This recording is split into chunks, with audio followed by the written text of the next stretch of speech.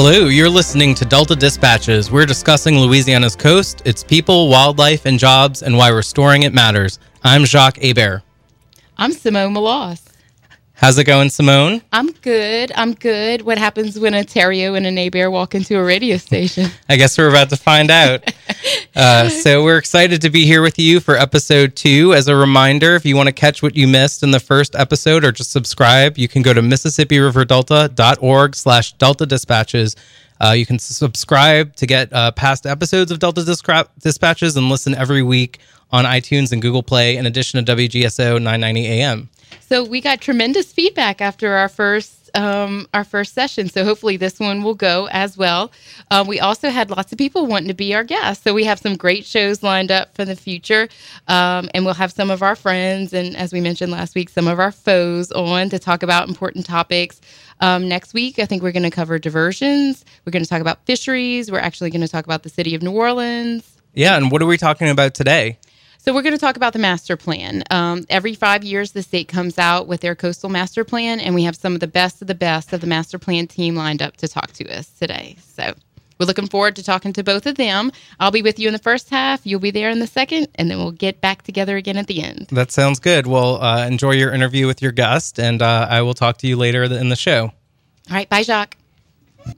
All right. So our first guest who will be joining us by phone is Bren Haas. Bren is the Chief of Planning and Research Division at the CPRA, or the Louisiana Coastal Protection and Restoration Authority, the state entity that's responsible for restoration and protection, and most importantly, what we're going to talk about today, the master plan.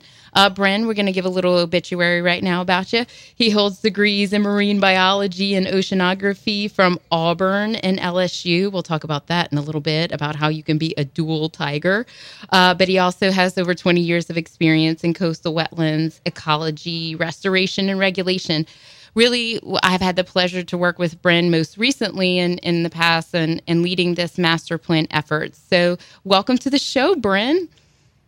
Thanks, Mom. Good to be here with you. Yeah, thanks for being on. You're our first state guest, so no pressure. Hopefully this goes well and we can have more of our CPRA friends on in the future. Let's talk about this master plan. I am sure you are not tired of talking about it yet, but let's tell everybody about why we have a master plan and why we're talking about it today. Absolutely. Well, no, I'm not tired of talking about it yet. It's an extremely important issue for the state of Louisiana and indeed for the entire country.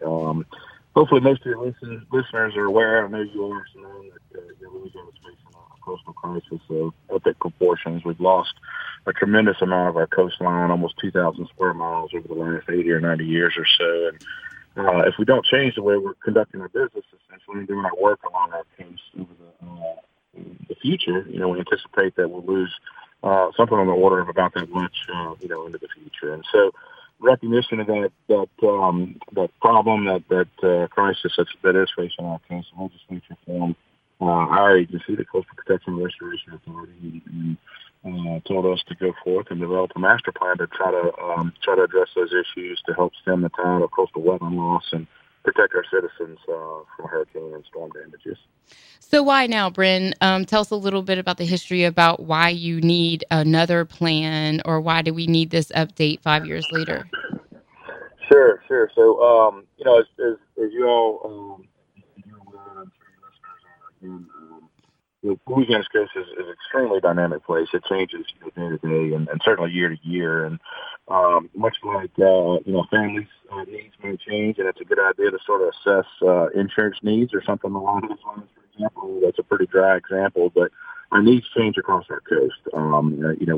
We have major events like hurricanes that can significantly impact our landscape. And, we've done a lot of work as well. And as we're doing that work, we're learning more about how to implement the projects that we are conducting in a better way. Science and technology certainly gets better. And as those things improve and we update the plan, we're able to incorporate those improvements, those lessons learned, the updated landscape, for example, as we advance the plan and update the plan every 5 years. So it's a way to keep ourselves in check and ensure that we're doing the correct things, doing the most good that we can for our coast, and not just developing a plan and then expecting it to be fresh and applicable and appropriate, 20, 30, 40 years down the road. So, Bryn, let's talk specifics. What is specifically different about this plan than the 2012 plan? I know that you've had improvements to modeling and some changes to some conditions on the ground, those kinds of things. So let's talk about what's the real difference between 2012 and 2017. Yeah, there's a few of those. You hit on a couple of them, and I did as well in terms of lessons learned and being able to incorporate some of that stuff into our new planning process, and we've really been able to improve on the science and sort of technical side of things, which is the science and engineering is really the bedrock of our planning, and it's what has enabled us to, I think, be the envy of much of the country, in fact, in terms of how we plan for our coast. But we evaluate our projects and evaluate the plan, develop the plan through some pretty heady stuff, some as you mentioned, technical models and estimates of what the coastal landscape looks like and so forth. And so we really weren't done with the 2012 plan, and we asked ourselves, what are some things that we think we can do better? How can we improve these? Whether it's additional data collection, refining grids on models, tapping different experts in different fields and so forth. And so we're able to do that as part of the 2017 update and improve really those analytical tools that we've used to help evaluate the projects and plan that we ultimately develop. We also, we don't think that we have all the answers. We don't think that we know everything at CPRA in terms of what the right projects are. And so we went to the public and said, what are the projects you guys want us to consider? What are the things that y'all are interested in us doing along our coast? What are the projects that need to be evaluated? So we put two calls out at about the 2014 timeframe to request some of those ideas and ask folks to solicit or to provide those to us so that we could evaluate those as part of this plan development process. And certainly we did that. Some of those projects are incorporated as part of the draft plan. There's a kind of an increased emphasis on communities as part of this plan, and obviously the reason we want to restore our coast in the first place is for our people. Coastal Louisiana is home to over 2 million people, and as I alluded to before, it supports the entire state, region, and indeed the nation with a lot of important functions. And so, anyway, the reason we're, obviously want to restore the coast in the first place is for those folks that live along the coast and others. And so there's an increased discussion in terms of how coastal issues really impact our coastal communities, impact our people, in terms of things like how they might insure their homes and issues like that certainly are, near and dear and hit close to home as well. We have, further developed our non-structural program, which is a form of risk reduction or hurricane protection that's a little different from what we typically think of structural features like levees and floodgates and so forth. And non-structural program, involves things like elevating homes or floodproofing businesses or voluntary acquisitions where those might be deemed necessary. And so, in 2012, we discussed that a little bit, but it was really conceptual. We didn't have a very good estimate of what that might look like or what the program might actually look like. And so we've put a lot more meat on the bones in terms of estimates of cost and mitigation measures for various structures and what that program might look like this go around. So those are some of the major differences. I guess I'd be remiss if I didn't say, and certainly Simone, you and your group took part in this and helping us really kind of beef up our outreach and engagement, I think, in our communications as it related to developing this plan as well. I think we've done a much better job this go around than we did last time. So, Bryn, give us the Cliff Notes version of the draft plan that's on the street right now. How many projects? How much money? Any cool, short version of what it took you 5 years to come up with, and over 6,000 pages of appendices. Just give us the short and sweet version of that. Yeah, absolutely. So it's a 50-year, $50 billion plan. And when I say $50 billion, I have to make sure folks understand that that's not an aspirational budget or something that we're shooting for. That's a constraint. That's essentially the amount that we think is plausible that might come to the state over the next 50 years or so.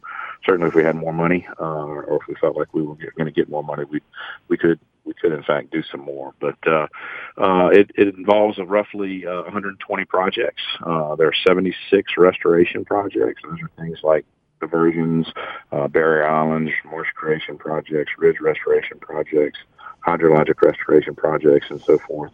There are 32 non-structural projects that have been identified, and those are all across the coast and in various geographical areas along the coast, and then 20 structural protection projects that are part of this plan.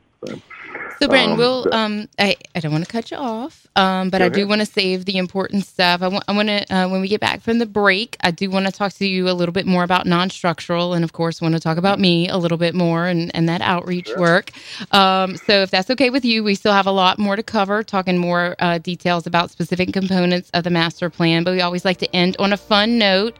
So, Bren, whiskey or bourbon? I think I know the answer to this.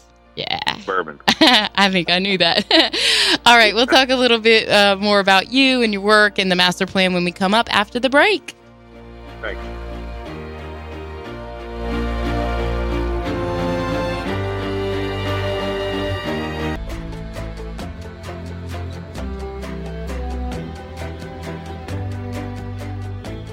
All right, we're back. This is Simone Maloz. I'm the Executive Director of Restore a Retreat, and we're on Delta Dispatches. It's our show to discuss Louisiana's coast, its people, wildlife, and jobs, and why restoring it matters. So, Bren, whatever you're doing during the break, stop so you can talk to us again. We have a real serious question moving forward. We want to know, how do you get from an LSU tiger to an Auburn tiger? Explain. That's a good question, and that's not the first time I've been asked that. So you should have a good answer by now, hopefully. I grew up in Baton Rouge, and everybody I knew was going to LSU, and I kind of just wanted to do a little something different, maybe get out of town for a bit. And so that's what I did. I ended up going to Auburn. You corrected yourself, though. Yes, I remember. I did. I came back. I couldn't stay away too long, and ended up getting a degree from LSU as well, and have lived here ever since, and hadn't looked back. Yeah, you're an outdoors guy, right? You like to hunt and fish. Your sons too, right? So, favorite season: deer, duck, crawfish, or snowball? There's only one right answer for that. I'd have to say duck season. I'm a bird hunter at heart. I like to chase those ducks and doves and woodcock and so forth. Good. You certainly have the outdoors experience, and you've worked in coastal Louisiana for a long time. We'll talk about that a little bit more. Let's talk about that, the plan, the master plan that's on the streets right now in a draft form. It is open to public comment until March 26th. There's various different ways that you can comment. If you go on the state's website, coastal.la.gov, there's an easy way where you can click on a simple button and express your support or concerns about the project, about the plan itself. It also certainly is where you can find the plan, all of the appendices. It's also available in 4 different languages, right, Bren? That's right. Thank you very much, Samantha. Yes, you have some crafty outreach, folks. Let's talk about that a little bit. We, Restore a Retreat, was grateful to have the support of the Greater New Orleans Foundation to assist with some of their outreach efforts. One of them was to translate the parts of the executive summary and document into French, Spanish, Vietnamese, and of course it's in English. And, we want to help you guys expand your reach, because those are all certainly stakeholders in Louisiana's coast, but this is really an international plan. There are lots of folks watching that. And to speak to that international point, something that comes up a lot in what we do is resilience. And part of resiliency also includes non-structural measures like flood proofing, home elevations, and of course, voluntary acquisitions. So I have to tell you, Bren, I think that's the part where I think y'all have done some of the greatest work forward, talking about the non-structural program. So do you want to hit on that just a little bit about why non-structural is this piece, along with restoration and protection, and some of the work that y'all have done to advance that particular area? Sure, absolutely. And I'd have to agree with you in terms of advancement between 2012 and 2017. That's really one of the big differences is. And, I guess the first question might be, why do we need, a non-structural program? Why don't we just build levees everywhere and floodgates everywhere? And, the real answer to that is, and it's a hard answer, it's not one that we'd like to give, is that we simply can't do that in all places.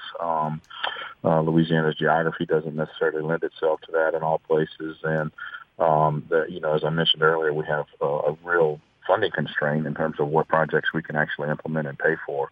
And so the harsh reality that is part of the master plan, and indeed is a part of most of our lives in terms of how we make decisions. That generally our budget, our paycheck, affects how we make those decisions, and so it does as part of the master plan as well. And so one of the alternatives to some of the structural protection features that might not be feasible or appropriate in certain areas is to do the non-structural, where we can go in and the idea would be to work very, very closely, of course, with the locals who have much more experience at this, frankly, than the state does at this point in time, and develop a program whereby we, for people that are interested, we can, have their homes elevated and hopefully elevated to obviously a degree where they're out of the risk of flooding as a result of some, coastal flooding, or in the case of businesses or larger, structures that they can potentially be flood-proofed.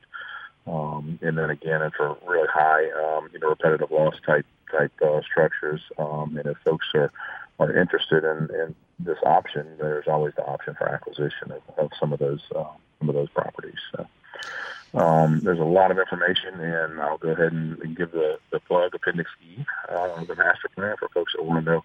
I read that. I read all of it. That could be found at our website, of course.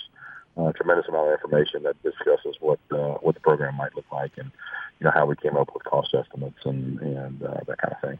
So, Brent, I think like I said, I've had the pleasure working with you for quite a while now. But one of the most recent engagement opportunities that we had started with something that the CPRA developed called the Flood Risk and Resiliency Viewer, which is this amazing tool.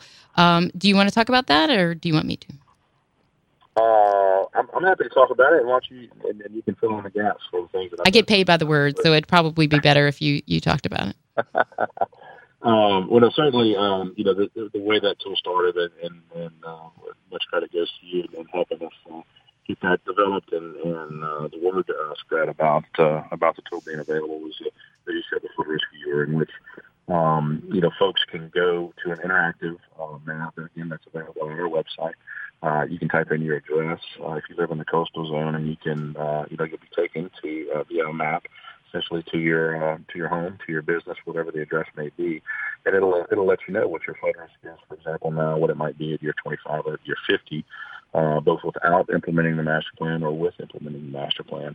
That's been expanded to include the information in the 2017, expanded and updated to include the information in the 2017 draft master plan. So you can still, assess that flood risk in the way I just described, but you can also get project-specific information, by clicking on polygons if you're interested in a particular project, or by looking at a particular area and seeing what projects might be there. So it's a really neat tool. Again, it's interactive, and it's visual, and it's a good way for somebody who's interested, particularly in one or just maybe a few parts of the coast, to really be able to drill down into some of the important information that's available online there. Yeah, and I can't say enough great things about the Flood Risk Viewer. It's an amazing tool. It's the way people like to get their information in terms of, they can go to a computer. It looks like Google Earth. They can type their address in, and they can find out their flood risk. And the fact that it's been updated for 2017 makes it very transparent in the data that you use. And so I encourage people to check that out. That's, again, on the coastalla.gov website. So, Bren, sadly, our time is up. So, we're going to kick it over to Denise Reed to talk about how this is a science-based plan. But I am so grateful to you and your time, but most importantly, your leadership that you've shown on the master plan and this issue. It is a very, very tough job, and I have seen you navigate it with grace and dignity. So there's a lot to be said about that. Thank you, Bren, for being on. Thank you, Simone. All right, we'll come back with Dr. Denise Reed and my counterpart, Jacques.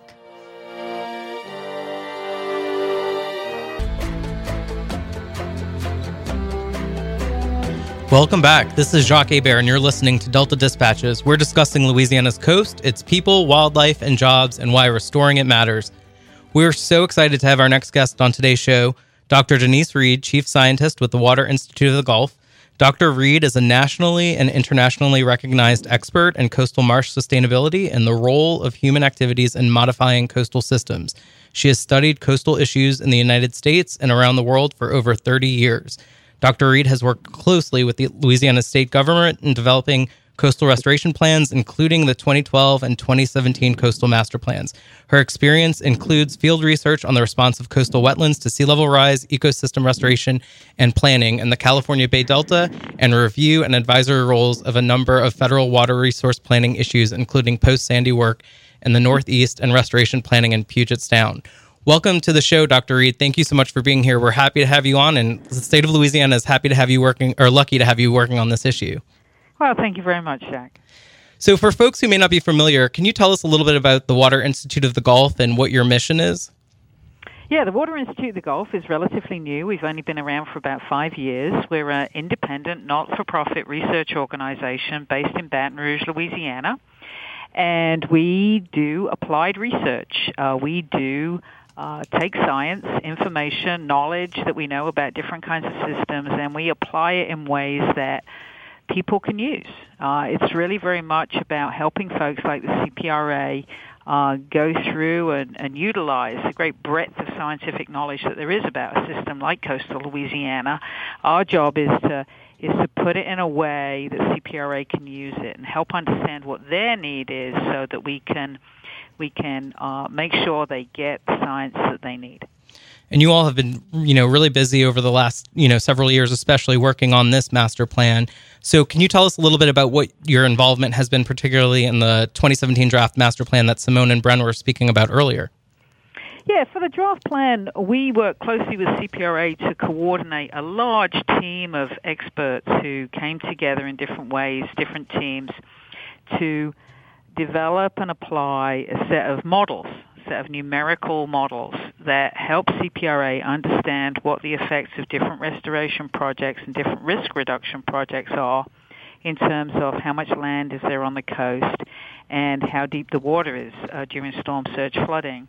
It's a very complex set of models, and what it is essentially is a set of computer code that we give certain assumptions, we tell it what the project looks like, and then it plays out over a 50-year time frame. It shows how the landscape will change as sea level rises, shows how the habitat patterns will change as the pattern of salinity and land and barrier islands changes over time.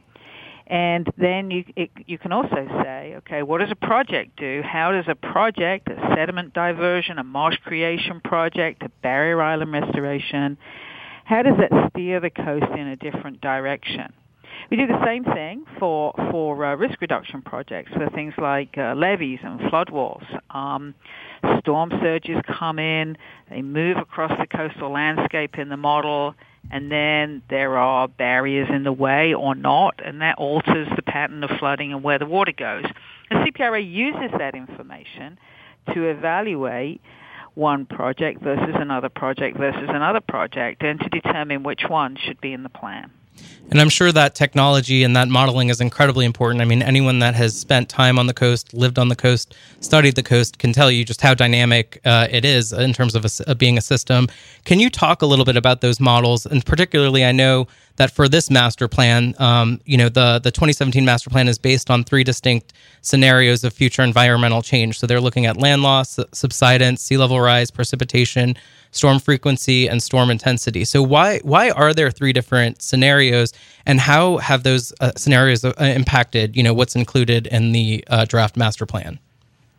Yeah, this is a really important point because what we do, the reason why we have to have these computer models to do this is we're thinking about the future.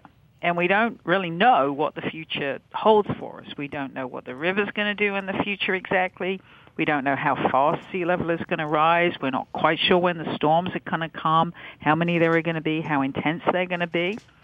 And so what we do in the modeling is we take what we know about the coast, how it's changed in the past, and we construct these models that kind of can reflect that. They can put all the processes together and show how the landscape changed and how the storm surge moves differently. But then we have to play it out into the future. And so rather than just throwing our hands up in the air and saying, oh, well, nobody knows what the future's going to hold, we say, okay, well, what if it was this? What if it was that? What if it was the other? And essentially, fairly early in the process for the 2017 master plan, we scoured the new scientific literature that had been done. What were the latest predictions of sea level rise? Did we know anything more about subsidence than we did for the 2012 plan? What was the current thinking about changes in storm intensity and frequency? We scoured that knowledge and came up with what we call scenarios. And they basically set 3 different sets of conditions that we tested the projects against. We call them the low, the medium, and the high. And essentially, there's a set of conditions that results in lower land loss and lower storm surge flooding, medium, and then a higher one. The higher one is not the worst case scenario by any means, but it is pretty kind of towards the top end of what people are thinking about now for, say, 21st century sea level rise. So, having decided on those scenarios, and CPRA was very involved in the identification and selection of the values that we use, we then take a project, and in the model we say, okay, what would it do under the low scenario? What would it do under the medium scenario? What would it do under the high scenario? And CPRA takes all that information, and there's a piece of another piece of computer code. We call it the planning tool. Basically, you have a huge amount of information when you evaluate all these different projects over 50 years into the future across all of these scenarios. It all kind of goes into the hopper. And then CPRA can ask questions, okay, saying, if I was going to spend $20 billion on restoration, which set of projects give me the most land under the low scenario? Which set of projects give me the most land under the medium scenario? Which set of projects give me the most land under the high scenario? Or the same kind of questions for water depth during storm surges, for instance. And then that is how they sift through to the set of projects that essentially becomes the ones in the plan. There's an approach which is laid out in the plan, which shows that if you assume that the high scenario is going to occur, and you pick a set of projects that do best under that high scenario, then even if that doesn't play out, you're in a better situation than if you pick the ones that did best under the low scenario and the higher conditions actually came about. I know this is a little bit confusing, but it's about kind of, one way of putting it is planning for the worst but hoping for the best, right? Nobody wants those high conditions, that high rate of sea level rise and subsidence to actually occur. We don't know whether it's going to occur or not. But having projects that are going to do well, even if it does, is the best kind of way of thinking about the future. Right, and that approach, is really important in terms of, making sure that we're getting the necessary protections and wetland buffers and that sort of thing for the future. And even though CPRA has this, and with the Water Institute, has this incredible model and planning tool that really looks out at over 50 years, and as you mentioned, folks can go to the master plan and see these maps for the low, medium, and high scenarios and learn more about them.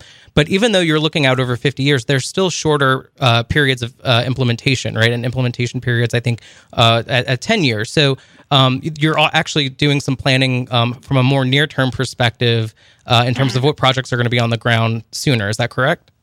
Yeah.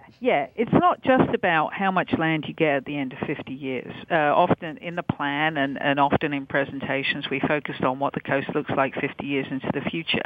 But one of the things that we do is there's $50 billion is the amount of money that constrains the projects in the plan, but it's not evenly spaced out over time.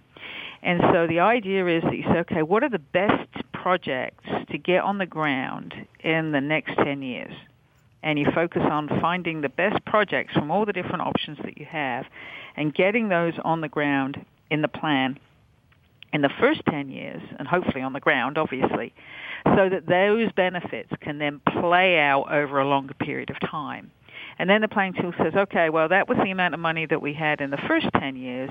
Now the next 20 years, okay, what's the next set of projects that should be done between, year 11 and year 20? And then the same thing for year 31 to 50. And so the projects play out over time.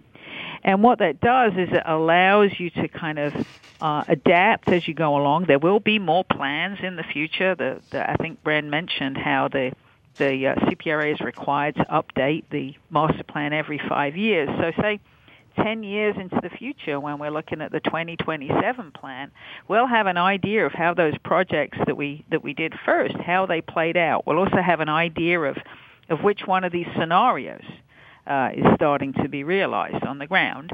And so then kind of the set of projects that goes from there can be steered a little bit one way or the other, depending on how things are playing out. We kind of call that adaptive management. And the plan is set in that kind of framework, the idea that you have a path that should be followed, and that's the way things are going to go. But you keep checking it, and you keep touching it, and every 5 years, as we have to update the master plan, that's a great kind of cycle to say, okay, are these still the right set of projects? Do we know anything more now than that we didn't know 5 years ago? And so this is all going to play out over time. All of those projects that are listed in the plan, the idea is not to build them all tomorrow. There's not, nobody has that much cash available now.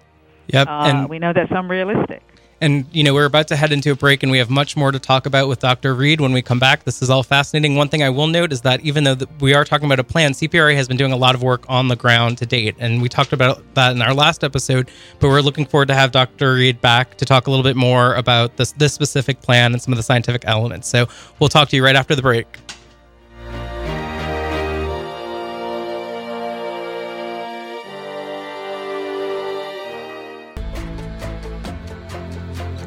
And we're back. You're listening to Delta Dispatches on WGSO 990 AM, where we're talking about Louisiana's coast, its people, wildlife, and jobs, and why restoring it matters.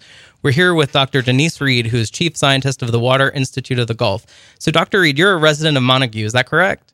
That's right. So you live on the coast and you know it and you work on it. So I'm curious, have you seen changes in your community? We talk a lot about what people see firsthand on the ground in terms of land loss. I mean, have you seen your community and the wetlands around it change since being there?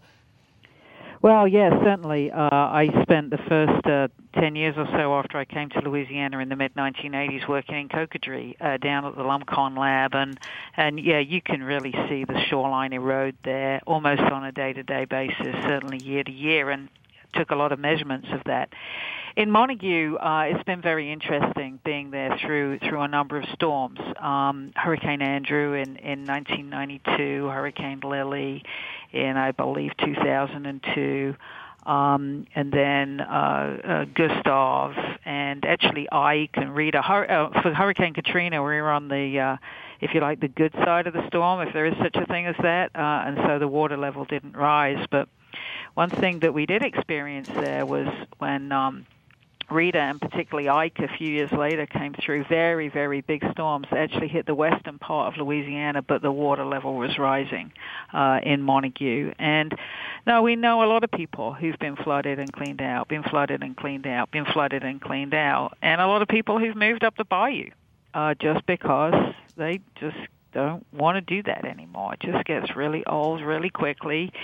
And, They want to live closer to where things are happening, and there's not much keeping them there. In Montague, I will say that the grocery store just burned down through an accident, and it's not going to be rebuilt. And once you start losing things like the grocery store, then your community starts to become really less viable. Now, we're lucky we still have a middle school and an elementary school and a post office in Montague and a church. And so I'm sure that'll keep the community going for a while, but it really has changed. There were a lot more stores when I first moved there in the late 1980s. And it is so hard to see those elements that are a fabric of the community, start to disappear. And certainly, we hear a lot about what happened with Katrina and with Rita, but really across the coast, you've had Gustav, Ike, Isaac, that have just devastated so many communities, and they're struggling still to come back. And so, you certainly are working really hard day in and day out to really help restore as much of the land as we can. And, maintain as much of the land as we can into the future. I remember seeing recently a CBS Morning piece that interviewed you about kind of what impact this land loss crisis is having on our archaeological record and losing historical sites. And I was actually surprised. I mean, the hosts, Gail King and others, were kind of shocked and moved by the piece. They said they had no idea that this was happening. I mean, why do you think more people across the country either aren't aware or moved to do something about it? Well, I think it's so remote from most people in the United States. This is a very, very large system. Wetlands and open water and a great ecosystem like this, it's just so difficult for people to imagine. It's actually very difficult for a lot of people in coastal Louisiana to imagine because you can't get to it very easily. There aren't many roads. You and I know that the best way to see it is to fly over it, but not everybody can do that. And so you see what you can see from the road, and you don't really appreciate that there's tens of miles of it beyond what you can immediately see. So I think that kind of scale is very difficult for people to appreciate and get their arms around, really. And then the fact that the land is being lost. Land loss. What does that really mean? Land changing to open water. I think we're a little bit more used in this country to the idea of no net wetland loss being about, let's not turn this wetland into a golf course or a grocery store. Not let's make sure that the land and the wetland doesn't actually turn into open water and dissolve into the Gulf of Mexico. It's just a very difficult thing if you're not down here doing it every day to imagine. Right. And we talked a little bit about this on our last show, and we're certainly going to talk about it on the next one when we have some folks from CPRA on to talk about sediment diversions. But, part of what the master plan proposes is a return to natural systems, a return to, a sustainable system that can, help actually maintain some of that land. And in that regard, sediment diversions are a project type that receive a lot of attention and are important. So can you talk a little bit about sediment diversions, why they're important, both in their own right and in terms of supporting other, both risk reduction and restoration projects? Well, using the Mississippi River to restore the vitality of the coast has been a linchpin of coastal restoration plans for Louisiana ever since I've been here, from the late 1980s on, and even before that. I'm just thinking of the ones that I actually saw myself or worked on. So it's a linchpin issue. It's about the river created the coast, and the river has to be part of recreating the coast, if you like. So sediment diversions mimic a process called crevasse splay, where under natural circumstances we think that breaks opened up in the river levee bank, and the water started to come through. Not the whole river, but just a part of the river would flow through and deposit sediment and really build land. That's not quite the same thing as regular overbank flooding that would flood a very large area. So it's the way that we know geologically that a lot of this coast was built. It's just kind of a no-brainer for that to be one of the tools in our toolbox. But the important thing about them is that not just can they build land in the area that the water flows into, but the finer sediment, the clays and the muds, can spread out over a much larger area and actually nourish marshes that are still there and help them keep their head above the water in the face of sea level rise. They can also help marshes that we create ourselves with dredge material. So we can build a marsh platform with a dredge. We're actually pretty good at that. There's an awful lot of that planned in the Coastal Master Plan. But if you build it with a dredge and it sits there and the water starts to rise because of sea level rise and the land starts to sink because of subsidence, then you've got to maintain that elevation. You've got to help that marsh keep its head above the water. And that fine sediment, that mud that travels a long way away from the diversion location, can be a really important part of that. So they can build land directly, fill in open water areas. They can help maintain the wetlands that we still have, and they can sustain new wetlands that we build with dredge material. And so, it's a threefer. And that is a great promotion for our next episode, where we're going to have Rudy Simoneau and Brad Barth with CPRA to talk all about sediment diversions. And surprisingly, that's all the time we have today. But Dr. Reed, thank you so much for this incredibly informative interview. And hopefully we can have you on back. Well, thank you very much, Jack. I'd be pleased to anytime. Thank you. And I'm back too. Hi, Dr. Reed. Dr. Reed has been a very important person in my coastal life as an executive director of Restore Retreat, and she's somebody I really respect and admire. So I'm sorry I didn't get to interview you. I'd have some more fun stories. So we'll have to get into them next time. As we wrap up, we just want to remind you that there's still opportunities to comment on the master plan and check out that viewer on coastal.la.gov, the CPRA's website. And also this Saturday, we're having an event, Eat Alligator, Restore the Coast, at the Southern Food and Beverage Museum, 1504 Eartha Castle Haley, 2 to 4 p.m. with Chef Isaac Toops of Toops Meadery. He's going to be doing an alligator cooking demonstration, and we're going to be talking about coastal restoration. So be sure to come out for that. That sounds great, Jacques. So where can they find us if they missed us today? Be sure to go online at MississippiRiverDelta.org/Delta Dispatches, where you can subscribe to our podcast on iTunes and Google Play and get this episode and the previous one. And we will talk to you next week on sediment diversions. Another fun one under the belt, huh? Yeah, that's great. All right. Thanks, everybody. Have a good day.